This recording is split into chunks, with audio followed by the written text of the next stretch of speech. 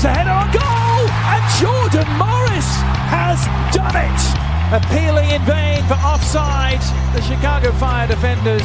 Jordan Morris from the doorstep saves the day for the Sounders.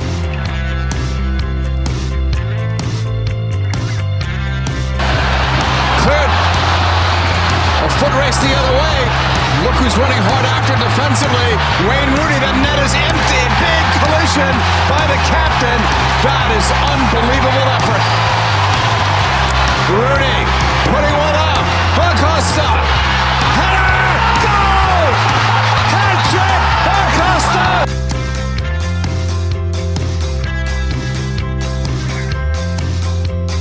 Paul picks it up. Paul's cross, Ibrahimovic! Oh, are you serious? It doesn't get much better than this, folks.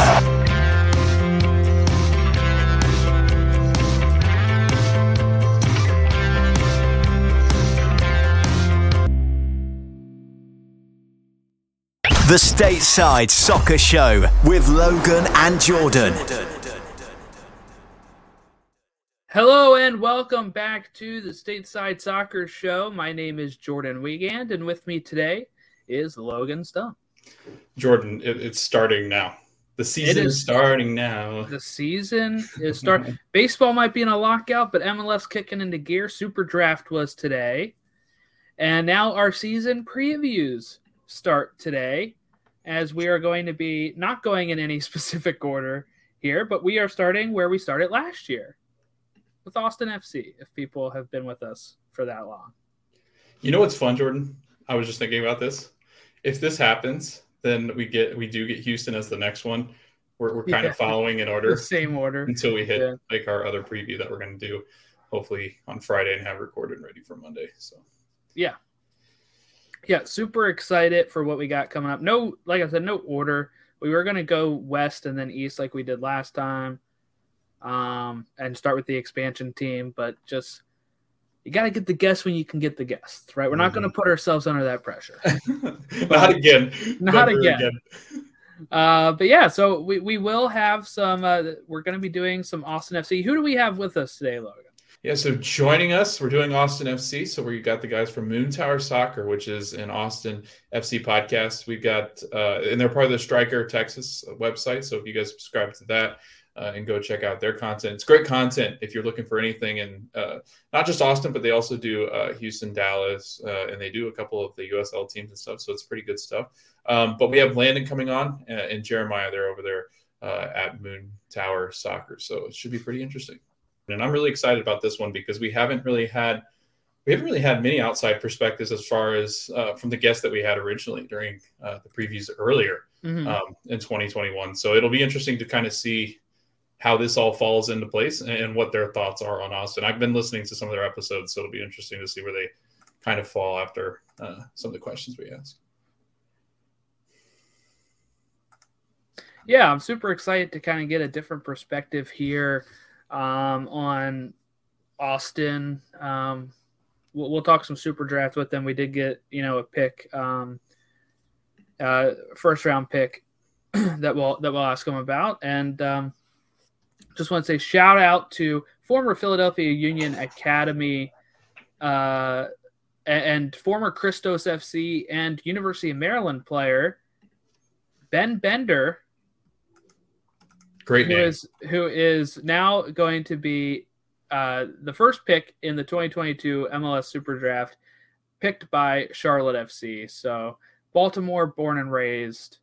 I think his brother played for the Charlotte Independents, which was a team there, if I have that information correct. So if so, there's a link there at least. But should be good. Wish him the best, and I'll be watching him closely. Got to get the Maryland representation here. I was going to say, you and your Maryland people, man. It's a tight ship they run up there in Maryland. They're all friends. Yeah. They seem to have a tight community. I know that following the college teams, that's always fun because they're really tight knit. So hopefully Maryland gets some implants of some MC or Charlotte FC fans. So definitely be watching ahead for that. And your Bobcats are up there, Jordan. So have to go still see a game when that's ready to be seen. Yeah, and we had like Taylor Twellman, a former Terp, Omar Gonzalez, a former Terp. You know, Maryland has had quite a few. AJ De La Garza, quite a few. Zach McMath, I can just keep naming them. Quite a few Maryland players in MLS and, you know, in the U.S. national team and such. So it's a great college. I didn't go there, but I mean, it's a great. It's too expensive for me, but it was a great college for people that could afford it. And produced some really good talent for the for MLS and the USA. So, but we'll go ahead and we'll take a break, and then we'll welcome in our guests to talk Austin FC. And we are back from our break, and we have Landon Cottom and Jeremiah Bentley from Moontower Soccer joining us. How are you guys today? Doing well. Thanks for having us, guys. Yeah, thanks a lot. We love talking soccer, so it seems like you guys do too. So we're happy to be here. Yeah, I was going to say, I think we stole a page. We had the Austin TV guys on and Top Flight, and we're like, all right. So when we see them interacting with different people, we're like, all right, we need to kind of move on to new blood, because we'd always had Hernan on. So it was like, all right, let's do some Moontown, just because I was like, you know, they're interacting and the striker and everything else. So I was like, these guys know what they're talking about. But yeah, I really enjoyed you guys' show. Just listening back to some of the episodes, it's great coverage of Austin. It's a lot of fun to listen to. Well, thank you. I appreciate it. Yep. Yeah, this is only our second full season of covering all things American soccer and MLS and stuff. So, and it also is the second full season for Austin, so we can kind of transition to that. But I just want to ask for the listeners there, how did you two get started with, doing the show? And I guess how early was it on your radar? Because I know there was the Austin USL team that existed for a bit. There was also the Austin team, I think, that went to Orlando for a bit. And then, just the constant, like you said before off air, the politics leading up to this. You want to take that, Jeremiah? Yeah, I mean, I can start with sort of, I guess, our general involvement. And so I think it was in October 2017, this tweet came out from Grant Wall that said that Anthony Precourt was possibly looking to move his franchise to Austin, which created, a lot of excitement in Columbus and in Austin on Twitter, obviously.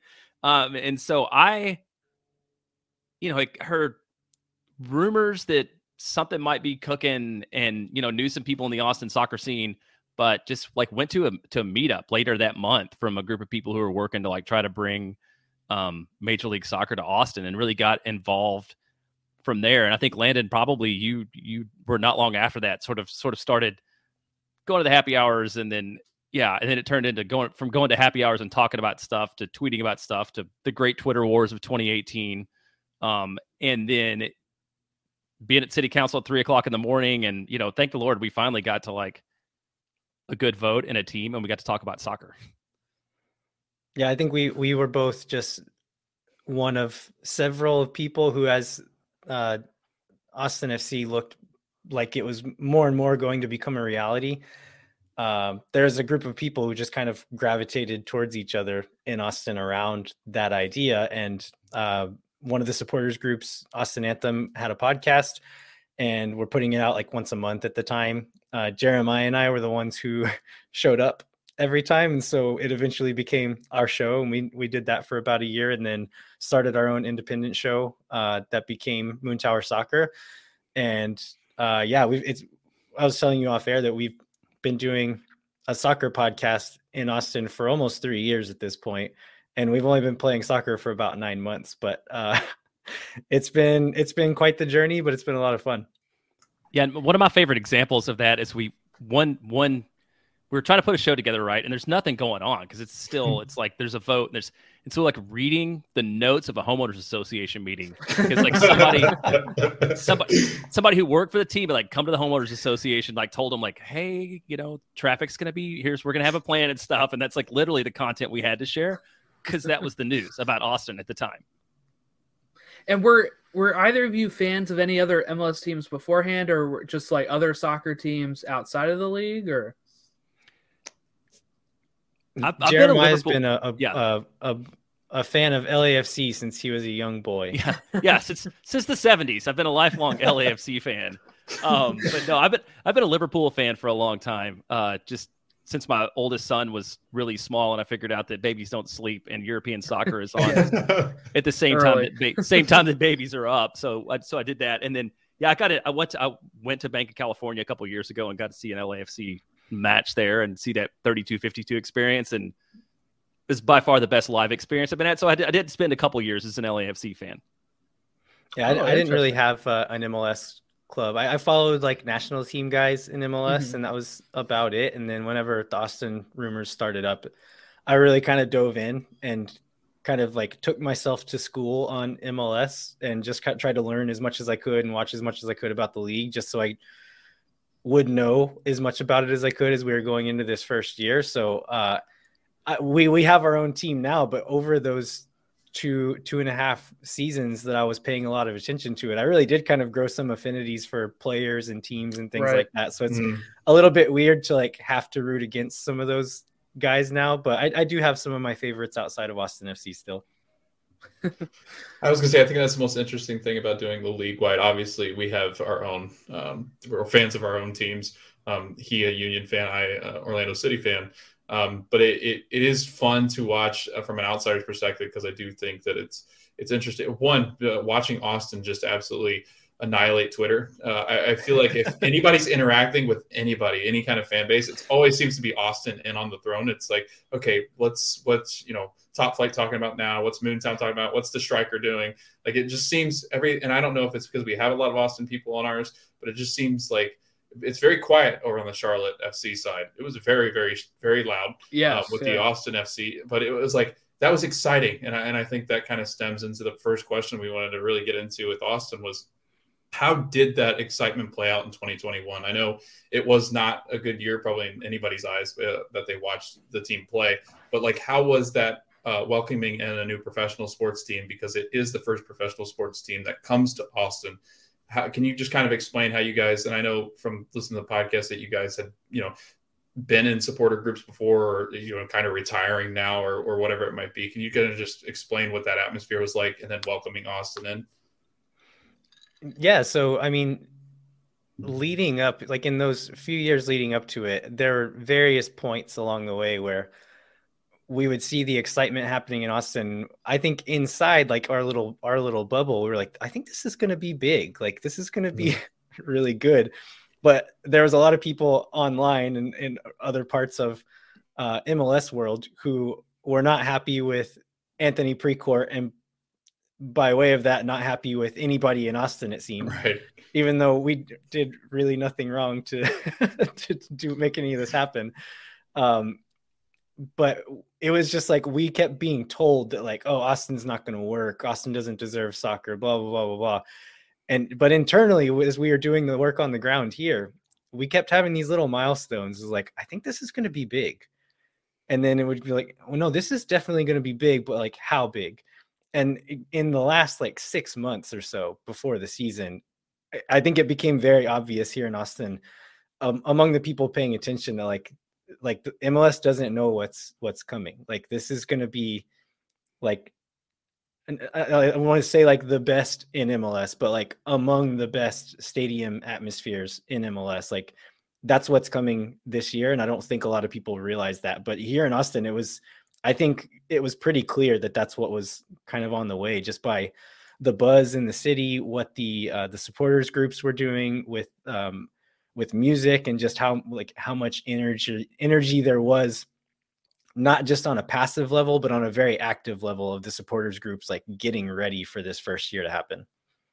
Yeah, there's a lot of this heartbeat of this is L'Amour Day Austin, which is the stadium band, right? Not the stadium band, but it's supporters band, and it's it's drums and it's brass and everything. I mean, that group of people, Landon was in it and then decided, I guess he had to choose between like playing drums and making a podcast. But I mean, they've been, I don't know, 18 months they've been practicing. I mean, it was not like March of 2021 happened and then all of a sudden like this fan experience and supporters experience and enthusiasm popped up, there were a lot of people who were spending a lot of time and effort like building toward this. And I mean, hopefully people get that and sort of appreciate that effort, because I know then also there's the other side of it where people just show up and they're like, oh, like my song is awesome that I just wrote on the back of a napkin today and the whole stadium should sing it, but like there's a whole big group of people that are doing a lot to make that happen. And that was the most exciting part of 2021, because like you said, with the results on the field the way they were, the experience in the stands and everybody, the community was absolutely the best part of the season for us. I was going to say the Minister of Culture, when you snag Matthew McConaughey, who I think you guys joked about him showing up to like one match or something like that as the beginning of the year. When you snag somebody like that, that's when I felt this was different, when he's sitting in the van talking Verde, and it seemed very unreal. And I can't imagine what it was like in the city just to kind of feel that vibe. And I know it had been very passionate about its college town, and now it's become this professional football town. And it's really cool to watch from the outside. Oh, yeah, tear down my whole setup down there. Yeah, we had a Zoom call with him where he like dialed in shirtless from somewhere, and just there's like 100 supporters. The team set it up, and it's like we're gonna have a supporters call with McConaughey, and nobody knew what to expect. And he popped up, and he's wearing a beanie hat and no shirt.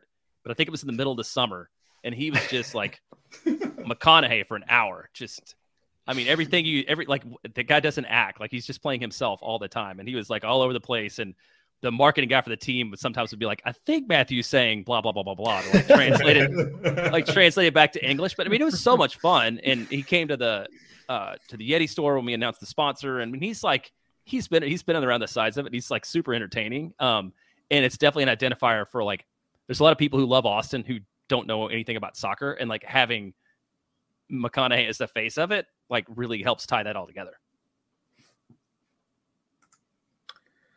Moving on to like the play side of it, Josh Wolf's first year coaching a team was also the first year of Austin being in MLS. The Wolf Out hashtag was trending throughout the community and fan base on Twitter a lot. What are your thoughts on that for a first year coach, or first year for a team having that pressure? Was it a little unrealistic, or was it warranted? And what changes did Wolf make to the team to help get them out of some tough spells, or may have caused some of those tough spells? Yeah, I think like it was always going to be a tough road for him, right? Like no head coach experience. We always said before the season started, I would say often that Josh Wolf is as prepared to coach an MLS team as anyone could have been who has never coached an MLS team before, because he had that pedigree and had worked under Berhalter for so long that you had to imagine that if one could be prepared for it without having done it, he was going to be that guy. But we expected there to be some bumps in the road, and there were. And I think it's a little bit underrated how difficult of a hand he was dealt in the season, with how many injuries we had, with Musa Jite being stuck in like visa limbo for, what was it, 2 or 3 months, Jeremiah?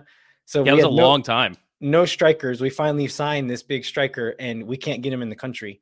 And so just lots of things like that happening over and over and over, that he was dealt a really bad hand and had to play the best he could with it. That being said, I don't think he did as well as he could have done. And he definitely made some rookie mistakes that you were talking about the avid fan base here in Austin. The flip side of that coin is that expectations are high. Like the fans are bringing it, the stadium atmosphere is bringing it. That means they're going to expect a lot from the technical staff and the team. And so there is a lot of pressure on Wolf, and like maybe a little bit more than there would have been in a different market or a different situation, but that's the scenario at this point. And I think we kind of decided at the end of this last season, like how much leash is Wolf going to have this year? I think he deserves until midway through this season. If we're showing some progress and the team looks better, he's making smarter decisions during the games, he should keep his job. But if he's running things the same way he was during the middle of last season, then like I'm by no means a hashtag Wolf Out person, but by mid-season, if things don't look better, then I don't know that he necessarily deserves to keep his job. Yeah, and I think it comes down to like his demonstrating like a willingness to learn and a willingness to adapt. Like obviously he's a smart guy, played at the national team, had a ton of preparation. And he would talk a lot in the post-game press conferences about, things being a lesson or like going back to the drawing board, or we need to do this differently or that differently or whatever. But I think I would like to see a little more like conversion of that to action, right? Like it's easy after you lose to say like, oh yeah, that was on me. We should have done blah, blah, blah differently or whatever. But, he needs to adjust. And I don't know that he has it in him to come out of the system and play to the strengths of the players and sort of make the adjustments we may need to make to succeed in order to thrive in Austin. So do you think there's like you mentioned, the way that they're playing or, if they're playing better. So is there like, if they're, bottom or second bottom in the West halfway through, you think he's out?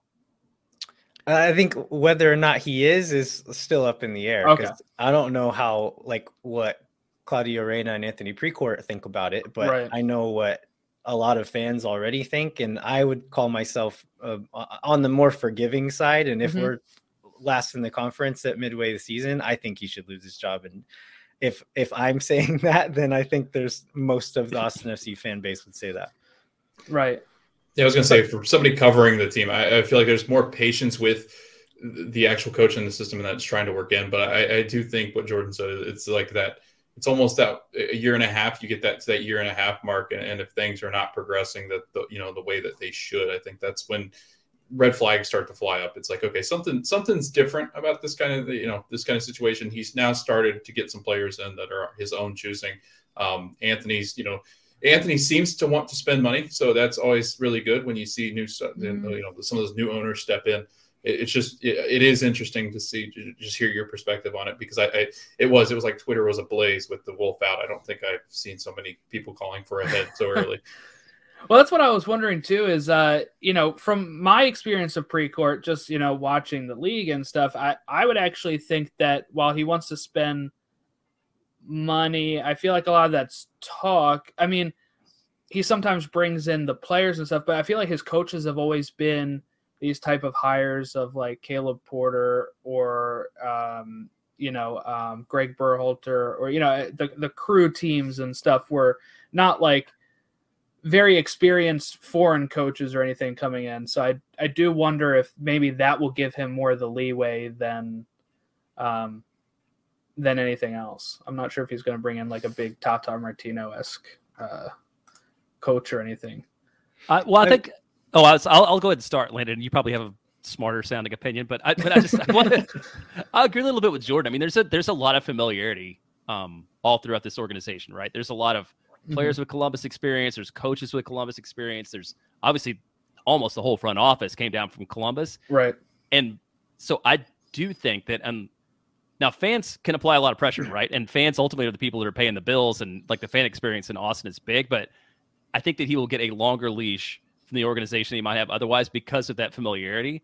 And just because, because like everybody's buddies and they're all comfortable together. And so that's something I worry about. And that's where I think like, it's kind of on us to push, right? If we get to the middle of next year and we're still in last place, like we talk a lot about not being Cincinnati, and being happy for that. But if we're headed down that road, like I think we do need to raise a stir.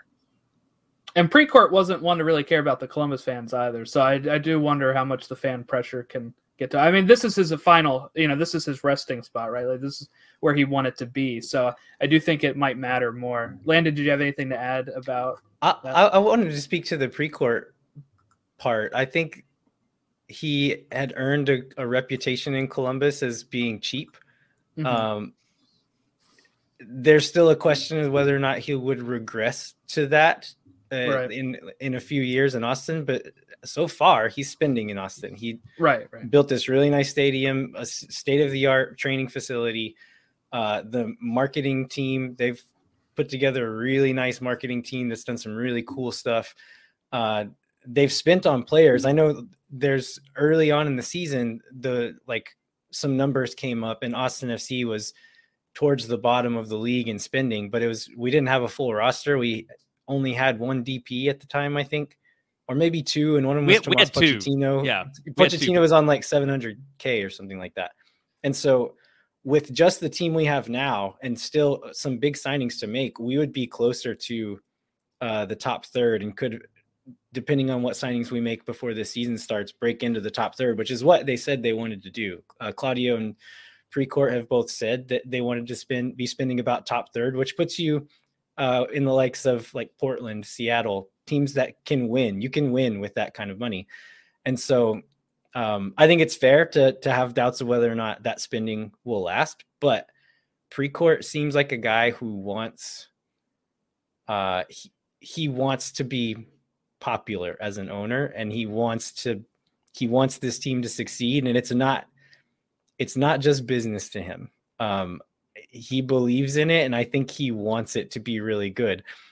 We'll see in a few years if he gets bored with that and doesn't try as hard anymore, but right now he wants it really bad. And I think anybody who's had any interaction with him or just like with that kind of bubble of people, I think it's pretty evident. So we'll see if he continues that. Yeah, and he's not the only guy. I don't know if he was the only guy in Columbus, but Eddie Mark. There's another local owner, Eddie Margain, that's probably got close to as much money into it as Precourt does. It's even though Precourt's sort of like the public face of it. And there's some other folks. I mean, I'm sure McConaughey, he's on the investment team, but I have a feeling he's like lending his star power and probably like $7 or something. Like I can't imagine he's heavily invested in it. But we have, I think some of the owners have come to the supporter section and stuff. Like I feel like there's a real connection there that there probably was not before. I will say his settling place, he seems to have taken it personally that people thought, okay, well, you're cheap and then you take your team and you leave. I've always felt like he's like, all right, I'm not to prove somebody wrong. And I do think with the amount of cash I think they can bring in with this huge market, I really do think that Austin sets up nicely. And that kind of leads into our next question. It wasn't all bad in 2021, right? There are definitely positive that you can take away. And my biggest thing is that, I like it from the fan base. It's a passionate fan base. I do feel like at times it's like, okay, you still have to remember this was like a working jigsaw puzzle that was never really complete. It's a puzzle that's going to continue to be built. And I think they're doing that in this off season as we've seen a couple of moves happen. But what kind of positives are you guys taking away from 2021 that you can build on in 2022? Well, I think there's some solid connection in the attack. The addition of Sebastian Driussi by himself is something that's positive to take in. And the fact that he can have, the fact that he dropped in and just was automatically the best player on the field. Now that he's got an off season, and he's got a time to work with Alex Ring and Diego Fagundes and Cecilio and some of those other guys and Gite and the guys we've added and stuff. Like I think there's a lot of potential in the attacking force. And I think he has a chance to be a really special player. I think we went and looked when they updated the salary numbers. We went and looked, and he's like the 18th highest paid player in the league. And there's 2 or 3 other guys I would rather have than them just from like watching a half season of him play. So I think just that time together and hopefully time together both in training and outside of training. Because the other thing was like we built a team during a pandemic and they had no like social time or interaction or like those things you do to gel as a team. So just hopefully this time and familiarity will help a lot. And we're not doing we're adding pieces, but it's not like a dramatic roster churn where a lot of these guys are already familiar with each other and they're not going to have to like learn each other's ways, anything like that, because they do have some time together. I think one of the things that I'll say that is going to be an advantage coming to 22 is just the depth. I already kind of mentioned how depleted the roster was before, but we played almost all of last season with 0 real strikers on the team. Cecilio Dominguez, who has pretty much only ever played left wing. He played some like false 9 stuff in Argentina and in Paraguay, but he's a left winger. He's like a cut inside on the right foot left winger. That's what he does. That's what he's good at. And he played at the 9 all season, almost all season. And if he was down, like we didn't have a real striker. We're coming into this season with 3 strikers on the team. So there's going to be some competition, some pretty decent talent at that position as well. And then also just depth in other places in the field. So I think the main question mark is going to be at the center back position. That's really there are a couple of spots we could be a little bit deeper, but as far as like starting or like rotational depth that are going to get a lot of minutes, that's the spot that we need to really get some more depth in. But everywhere else on the field, we're going to be 2 or 3 times deeper than we were at any given point last season. Yeah, speaking of the depth in like attack now, adding Ethan Finley and Max Cerruti, who's going to complete his Texas trifecta that he's got going on there. Urruti having 7 goals and 1 assist last year with Houston. Finley with only the 3 goals and 2 assists for Minnesota. What do you think their roles will be into this team? Urruti kind of has been more recently of like a bench player, it seems like, and coming in off of there for some of these teams, not always consistently starting. But Finley was kind of a big piece of Minnesota when he went there. What do you think their roles will be going into 2022? I think Ethan Finley is probably not, like, on paper right now, a starter. I think there's a possibility, depending how Wolf wants to use certain guys, that he could be a starter come the beginning of the season, but mainly just a guy who Matt Doyle from Extra Time talks about minute eaters, like guys who can eat minutes. Like, at Ethan Finley's worst, he can eat some minutes for an MLS team. At his best, he can be a real contributor. And I think Urruti, what he's going to do is, we brought in Musajite, who's a young guy, but has a lot of potential. All the right tools, but probably needs to grow a little bit more, with his experience and just kind of learning the game a little bit better. Urruti will be there to kind of push him, maybe teach him some, but at the very least be in competition and say, like, hey, Musa, if you're not working, if you're not picking this up, we've got a guy right here we can throw in with 9 years of MLS experience. We know he'll be fine. We can throw him in. I also think another thing Urruti will bring is he's never met a shot he didn't like, right? So yeah, Austin FC didn't take a lot of shots, didn't score a lot of goals. And so as we were chasing games last year, like, because we didn't have any strikers, we didn't have any options. It was, if you brought an attacker off, there was nobody that you could bring on that offered anything different or anything better. And so I think Urruti and Finley will both bring that, like, just a change of pace, a change of strategy, a different option, a different look at what you're doing, because we didn't have that all season. I also think both of these guys, they do really well in transition, which is the thing Austin struggled with last year. We try to break away, and either for tactical reasons or for skill reasons or for speed reasons, it almost never turned in anything, like a fast break transition moment. And those two guys can both do that really well. And so I think that offers another option to Wolf, either at the end of a game or for certain games, to kind of change up the tactics for certain opponents. And I think one other thing that they bring is just being MLS guys, and having that league experience.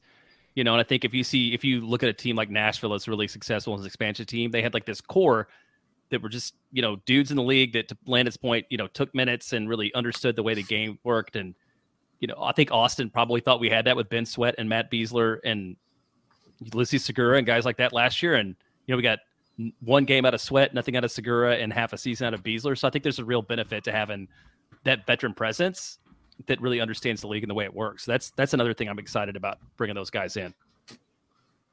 Yeah, what I like too, you've talked about the link between some of those Columbus front office and Columbus guys, but Finley being at Columbus at the same time Wolf was, so at least he has that familiarity, and maybe he'll be able to kind of lean on somebody that he has a relationship with to help out if he has any locker room issues, or knowing what he gets on the field with Finley.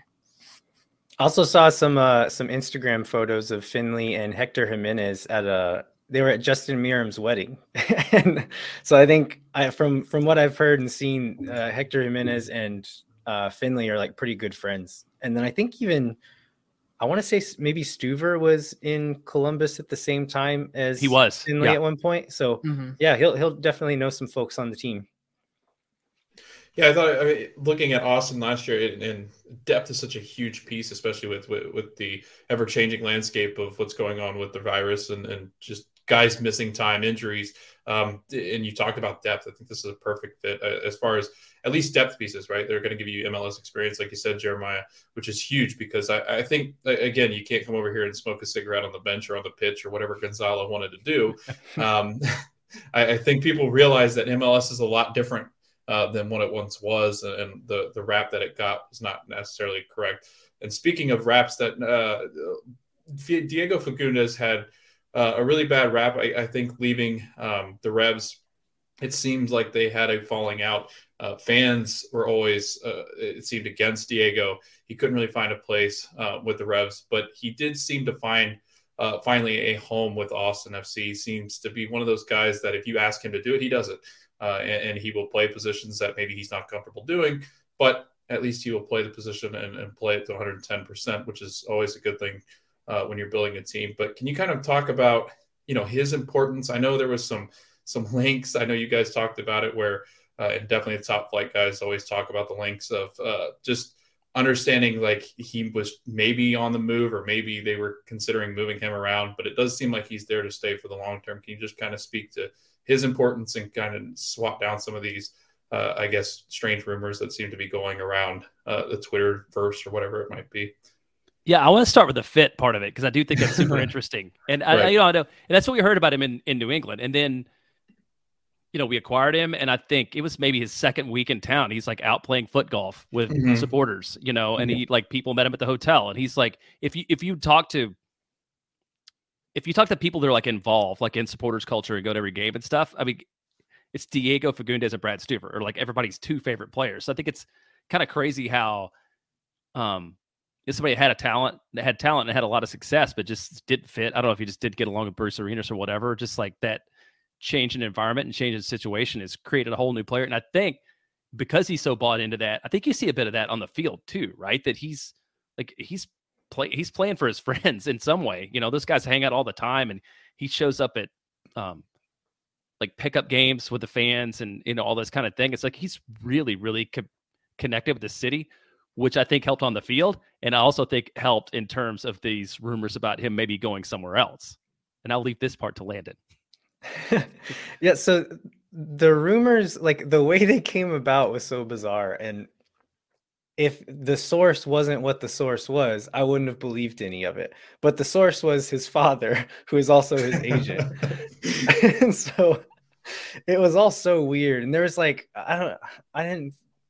there was like some like talk about like release clauses and all this. I was like, a release clause doesn't make sense on a player like Diego Fagundes. Like that doesn't make any sense at all. And if it existed, you would expect it to maybe be pretty high.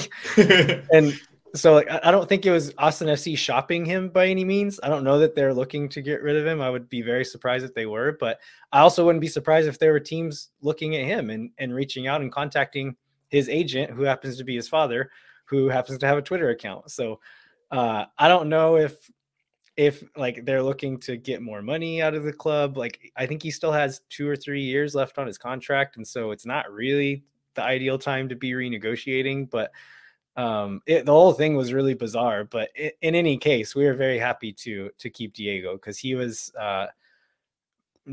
probably not our best player last year, but definitely our most consistent player last year. He put in the work every time, and rarely, I would say he had maybe 2 bad halves of a game and was at worst fine.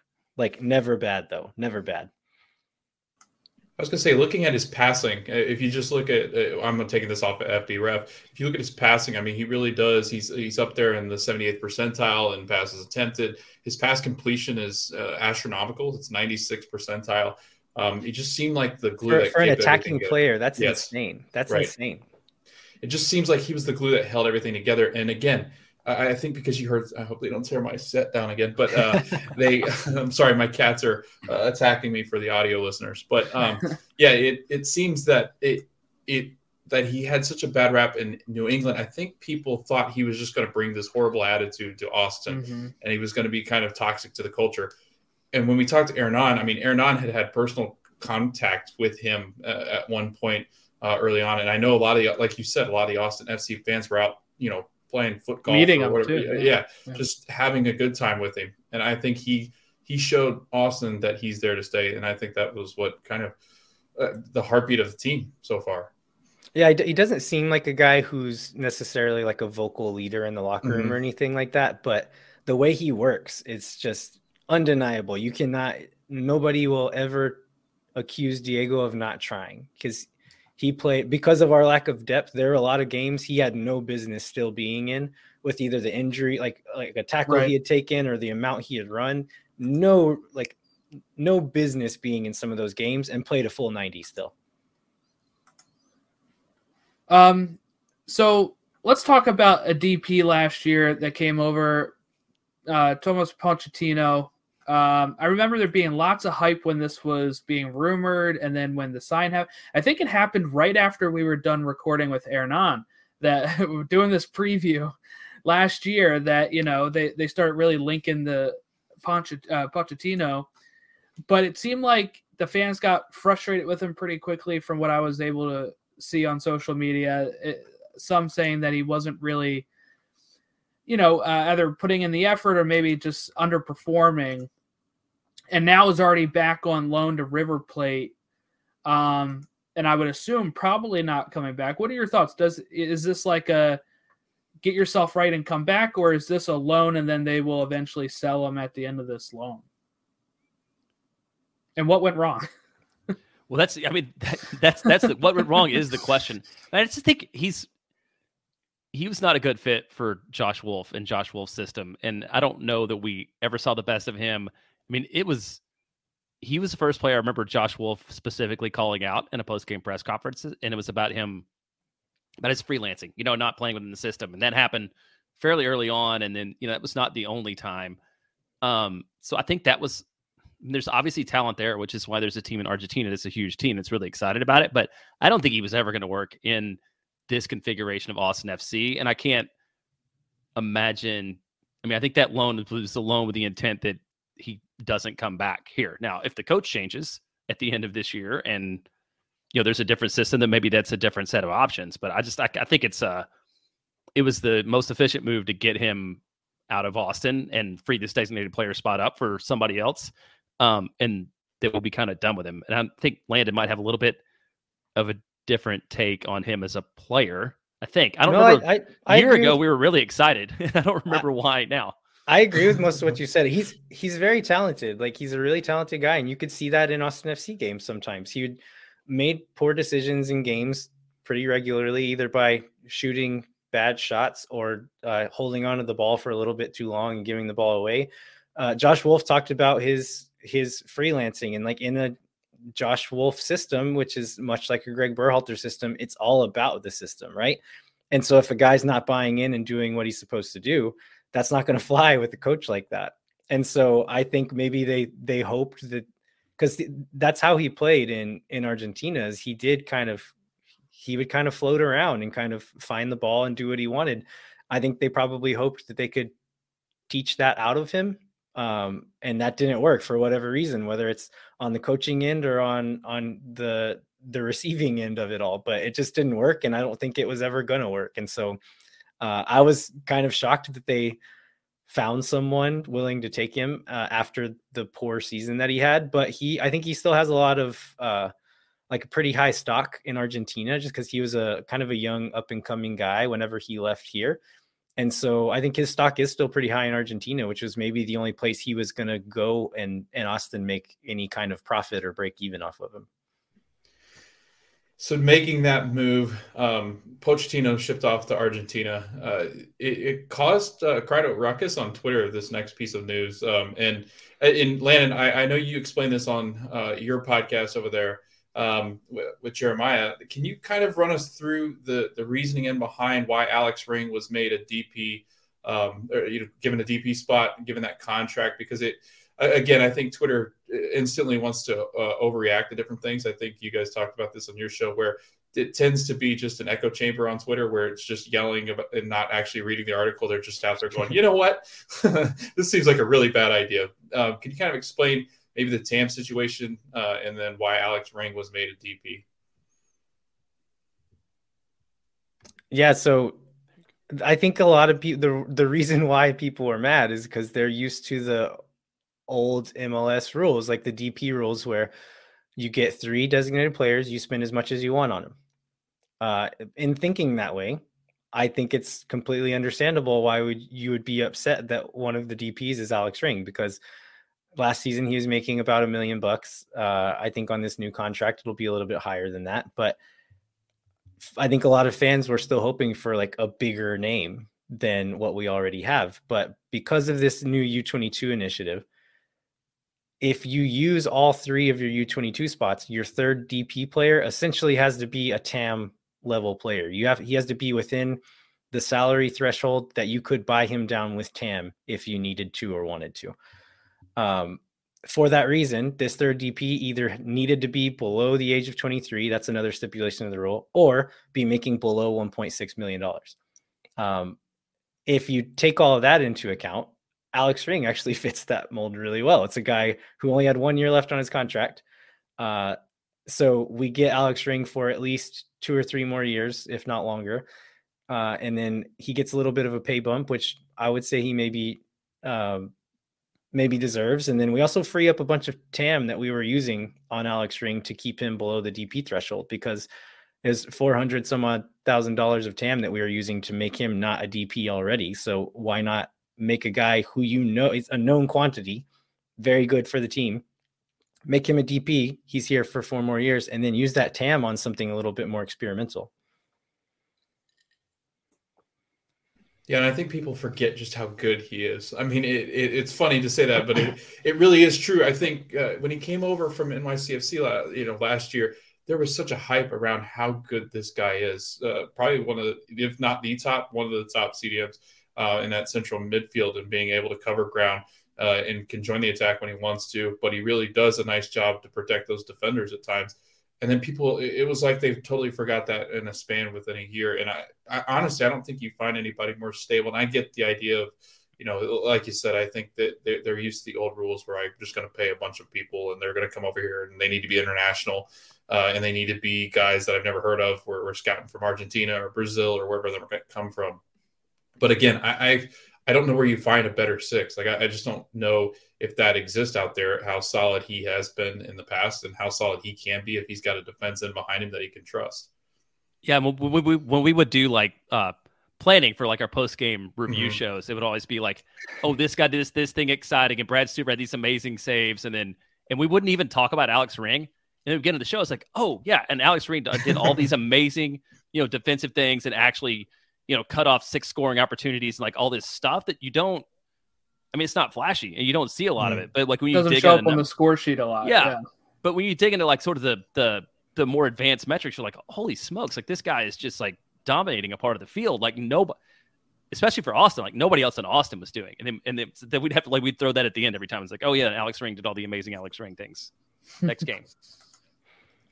Was it a Sporting Kansas City game? Which game was it that I think he was the one that got the red card, and it was so out of character for him. I think it was the first one he'd gotten in professional sports or something like that. And they made a huge, because it just seems so unlike Alex Ring. It's like somebody had taken over his body. And that was early on in the season too, when Austin actually was doing a good run up the table, where everybody's like, this is a surprising team. And then it kind of fell apart after that game.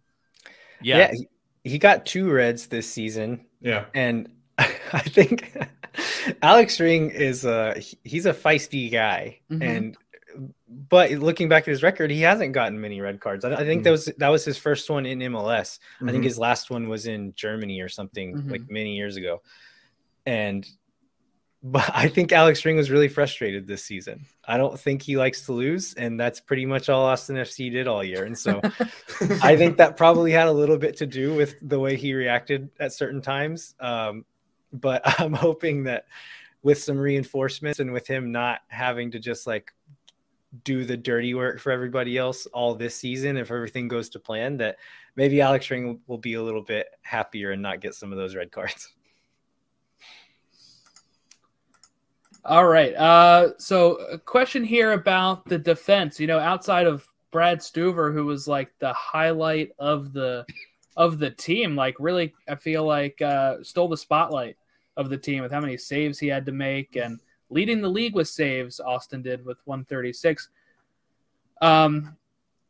We were going to ask you also about Kip Keller, who was just drafted as well. So I don't know if you want to combine these into one question here, but just about the back line, and are there other moves that need to be made other than just the Kip Keller to make this a better defense, especially now that Beasler retired, or he moved on, right? He retired. Yeah. That's what I thought. Okay. Yeah. So I guess just your thoughts on the defense and how Kip Keller adds to it and what else they need to add. Well, I think there's no doubt that this was the biggest position of need going into this offseason.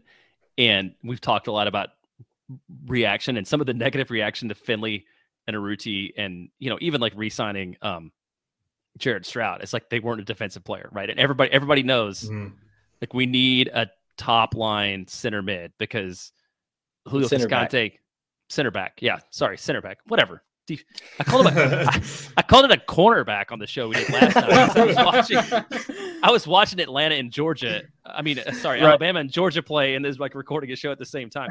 But yes, we need a center back, especially with Beasley being gone. I mean, Julio Cascante does a lot of good stuff, but he's kind of slow and does a lot of bad stuff. Romanya's learning the league, so I think that is definitely our biggest position of need, along with some depth on the outside. And we were so excited about Keller that we didn't even like think that was a possibility, which is why we didn't talk about him very much on the show. But I know, Landon, you watched, I don't know, some video. I don't know how much, but can you talk about where he fits in? Yeah, I mean, he looks, I think the way I described him on that show after I watched a little bit of film on him was Walker Zimmerman light, like a tall guy, good frame, athletic, can play the ball quite well, plays good long balls. I don't know that he's Walker Zimmerman, but he looks like a guy who has a lot of the right tools. And I'm not going to pretend to know everything about him, but listening to the people who do know a lot about him, Travis Clark from Top Drawer Soccer and the guys at the MLS outlets, are all super high on this guy and think that he's going to be maybe the most likely player to succeed out of this whole draft class. And fills a position of need. I did see some Austin FC folks online saying like, well, maybe he'll be good enough that we don't need another center back. We still need another center back. I think at best, like these college guys, they take a while to kind of fit in. So like even at, I think best case scenario is Kip Keller is fighting for like that third center back spot this year. But we still need a guy to come in and just like boss that back line, because since Beasler went out, we don't have it anymore. And I think Romagna could get there eventually, but he's still young. He has some learning to do. He needs to get a bit more, a bit smarter, a bit more experienced with his play. Cascante is just prone to too many mistakes. We need a guy to come in and be the guy. And Kip Keller might be that in a few years, but he's not that right now. I was going to say, if you look around Europe, you look around MLS, and it seems like that's the position, right? That's the anchor of the team. As much as they can argue, you need an attacking player that's going to score a lot of goals. You need a keeper that's going to keep the ball. And that it seems like any team that you're looking around, if it's a strong team, if it's a team that's perennial title winners, or if it's people that own the Premier League like Manchester City and not Liverpool. Hey, it can be. I was just going to say Virgil van Dijk absolutely Right. fills that spot. Yeah, Ruben Diaz also fills that spot. I know very well. But yeah, like you said, VVD does the exact same thing. I know when I was reading, like you said, Landon, I was reading a lot of stuff before heading on to the show today. And it does seem like, this kid captained St. Louis. They play extremely well under his captainship. It was a team that played extremely well, got all the way to the Elite Eight in the NCAA tournament. And that's what you want in a guy, right? That's what you want in a kid that's coming up, the 21-year-old that just knows how to lead and is a natural born leader. I feel like if you're a center back and you can get those things down, and then I think it just kind of all falls into suit. And it really helps having a keeper like Stuber play like he did last year, because I think it adds that extra blanket of protection. And then having Alex Ring in front of you kind of patrolling the midfield too is not going to hurt anything. So we always like asking this question on our previews, so it feels good to ask this again here as we ramp up the season. But I forgot to put this one on here, but just what would be a successful season for Austin in 2022? Ooh. Do you have an answer, Jeremiah? I have an answer. I think. Well, I have a worst case scenario. Especially give us both. Yeah. No, I think the worst. I said the most frustrating scenario for the fan base, especially the Wolf people, would be if we finish like 9th, so that Josh Wolf gets to say that he's shown some progress and has a reason to stick around, but we aren't a playoff team. So like I think that's like because that's you're neither building nor tearing it down at that point. But right. I want to see like a 6th place finish, like this team with what they have now. With Juicy and Gite, having an off season and the people we've added, like there's no reason that they can't be a playoff team in the West. Yeah, I think that's my answer as well, as playoffs. Like if we can get into the playoffs and at least threaten to get past to the second round, I think based on how bad we were last season, I think Austin fans will take that. I would take that just to see a little bit of progress, a little bit of improvement in some certain things. We have quite a few like pretty promising young guys that aren't their finished product yet. So bringing along some of those guys would be a plus as well. But yeah, I think making the playoffs would be good enough. Last year the popular answer for everything was the top 4 of each conference. Everybody wanted the home playoff game. I was like getting to the point where I was like, not all these teams are going to be able to do that. There's not that many spots. Yeah, there's not that many spots. It's only the 4. Got us in trouble with Montreal because it was like we put them in wooden spoon and they did not get wooden spoon and almost made the playoffs and were challenging for. It was a disaster. So we stopped predicting. It's never turns out very well for us. I was going to say, if we get there, one thing I think that will be good is I don't see Josh Wolf being like the cynical RSL.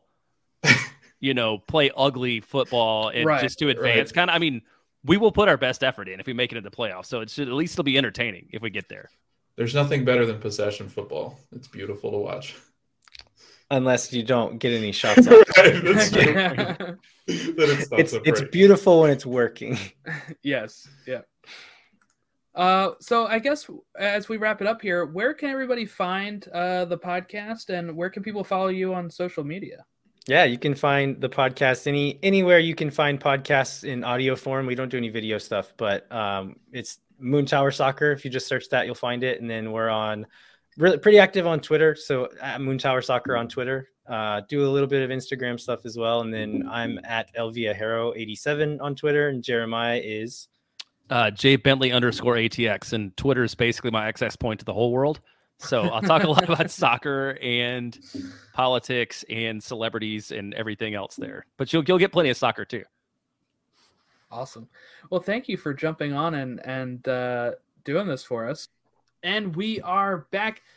Thanks to the guys at Moontower Soccer coming on, and you can find their socials in the description of the podcast or the video if you're watching the video. If you're watching the video, you saw Logan's scarves. I forgot to even mention that to them as they were leaving the show when we did, because we pause and we talk outside of the show. We go off the air, but it was so embarrassing. I couldn't stop laughing either. I hope Jeremiah didn't think I was laughing, but then you see Ashley crawling on the floor to put it back up.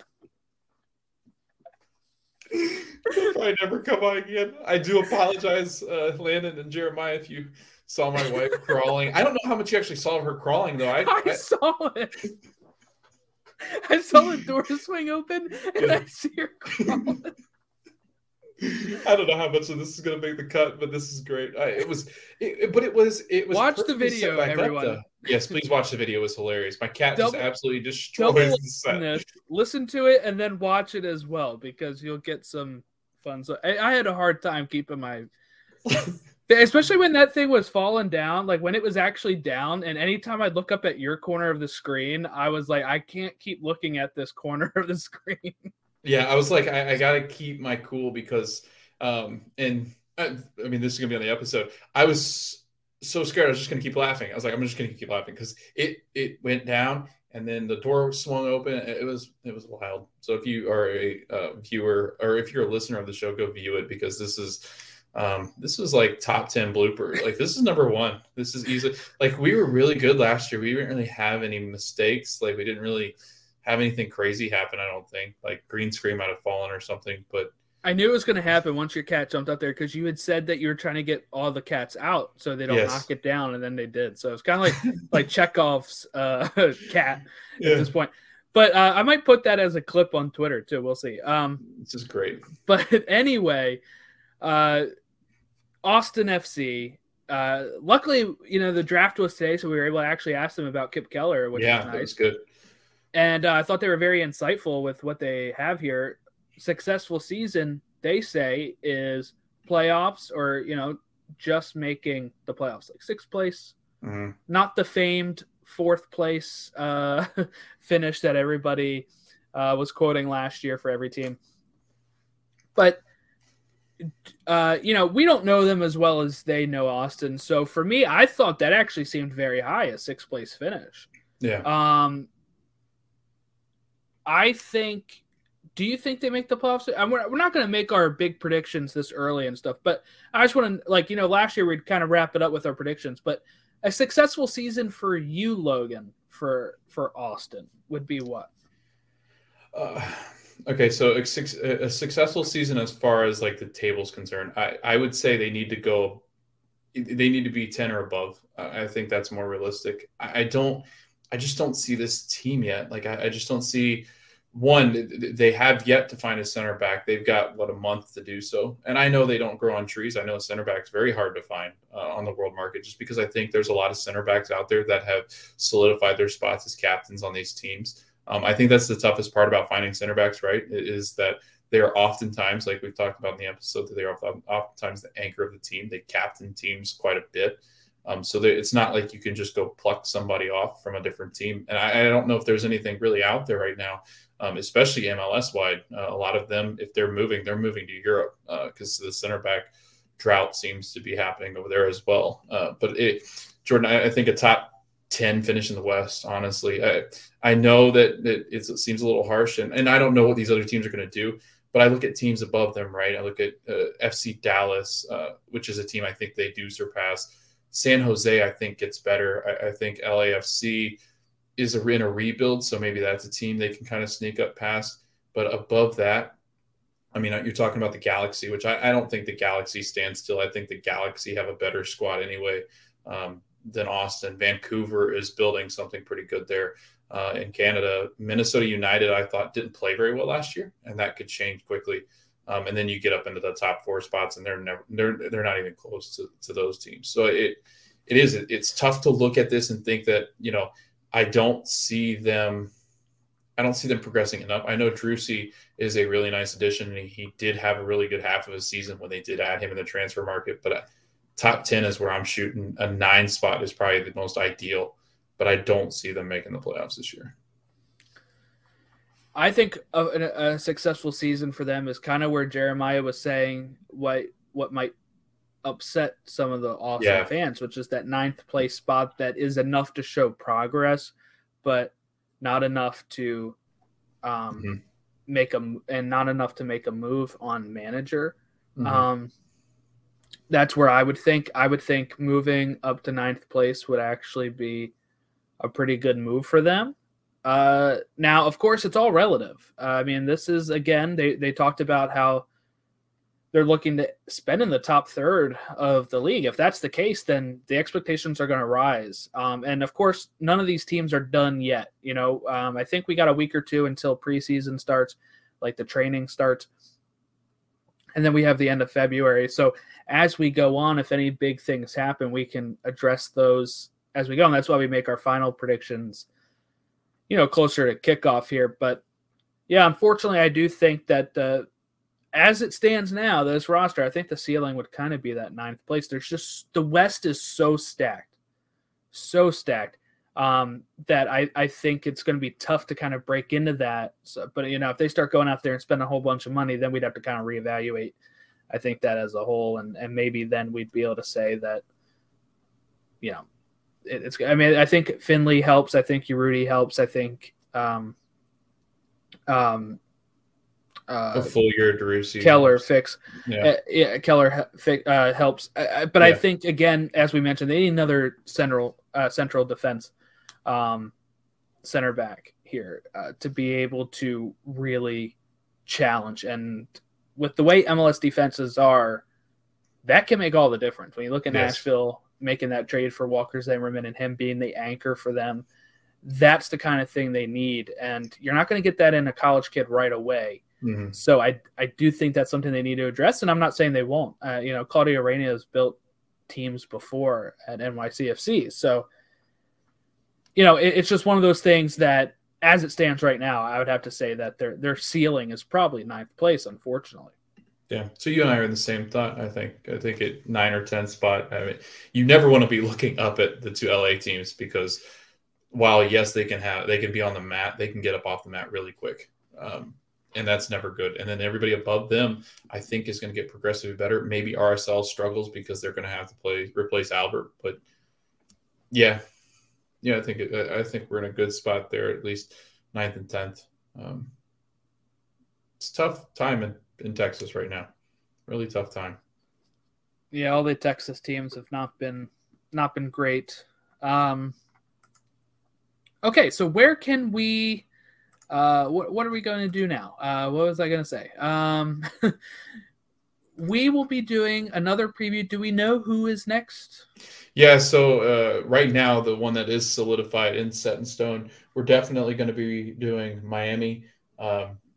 Unless something crazy happens where we do 2 episodes recording on Miami on Friday. Yeah, we're going to be doing Miami. Might as well knock out like Cincinnati and Houston, Dallas next. But yes. Yeah, we're going to be doing – usually I start at the bottom just because I start with teams that I unfortunately don't think are going to add too much. So that way when we do release these previews, not much has changed and you can kind of go back and listen to these previews and kind of understand. So I kind of try to guess at who's going to be signing people. So I kind of go in and look at Twitter and see, okay, who's been linked to a lot of places, who usually don't make the big moves. And unfortunately, it does seem like it's always the bottom of the table teams. So yeah, Miami's interesting because they've pretty much are turning over a whole roster right before our eyes. So I guess we'll see what happens with Austin with Inter Miami. So should be interesting. Inter Miami is next.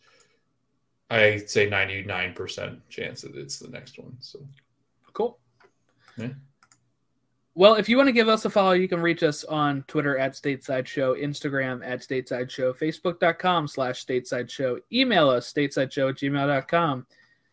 And we're happy to be back on the grind doing these previews. But so please leave us a review. That's a way to segue into it. I accidentally say the word review. Let's go ahead and throw us one. But yes, we are excited to get started. Hopefully you enjoyed our Austin FC preview with Moontower Soccer. And we will catch you next time where we talk Inter Miami. 99% sure. If he's the minister of culture, is he all right? No. They're back. Kamara throwing his body in. It's going to fall for Ibrahimovic. Oh, come on! Thank you for listening to Stoppage Time Soccer Show. We hope that you continue to listen to our show as we recap the U.S. men's national team, Americans abroad, MLS, USL. This is Stateside Soccer Show presented by Stoppage Time Soccer Show. Have a good one.